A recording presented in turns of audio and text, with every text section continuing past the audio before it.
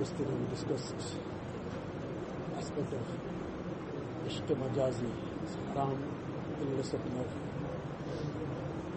On the one hand,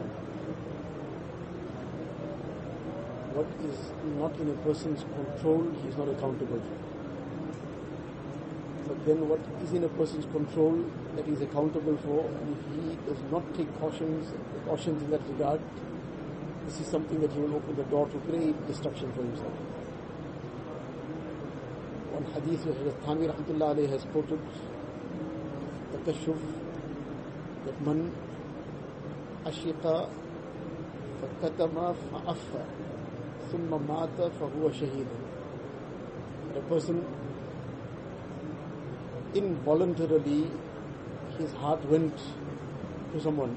That is not something that he can ever. Probably one is that there is some way that perhaps nikah can be performed or something, that's a different issue. But there is no way that he can be involved in any halal way, making that halal by means of nikah, whatever the reasons may be. But then he completely concealed it, meaning he never expressed it in any way to anyone. Completely concealed it, and then whatever that mujahada was, he undertook it within himself until death. This itself will be the death of a shaheed, or shaheed. But now that was one part which involuntarily, by chance, whatever the circumstances were, that something, his heart got dragged in a certain direction, and nevertheless that was something out of his control. But he did not do anything that was within his control.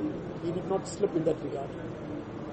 Otherwise, if he takes the next step, he'll open the door to destruction.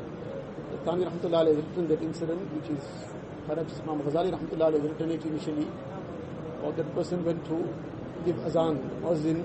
In those days, the minarets used to be, people would get to climb up into the minaret and give the azan. So, loudspeakers, get the voice distance, climb up at a high spot. But to get up there, or when one gets up there, that was a very sensitive situation, because now he's looking, or can be looking into the yards of people around. So now this person didn't look after his gaze. So he walked up to give the azan, and he started looking around. That was the first fault. In any case, as he started looking around, so his gaze fell into one of the yards, and there was some girl there which was in the neighboring house, and his gaze fell on her, and in that one moment his heart got completely trapped. So he came down and he went and knocked on the door. The girl opened the door, so he expressed his love for her immediately. So she said, "Look, I'm a Christian, and my father will not accept anybody except who's a Christian." He said, "Well, I'm prepared to give up my Islam." Already this was kufr. In any case, the father was later on brought in. Father said, "If you prepared to accept this condition, that you become a Christian, then we'll get our daughter married to you." So he accepted that. At the time and date was set, just whatever, was very short time thereafter. And he went up to go and prepare something, whatever his move on, and he slipped and fell, and he died.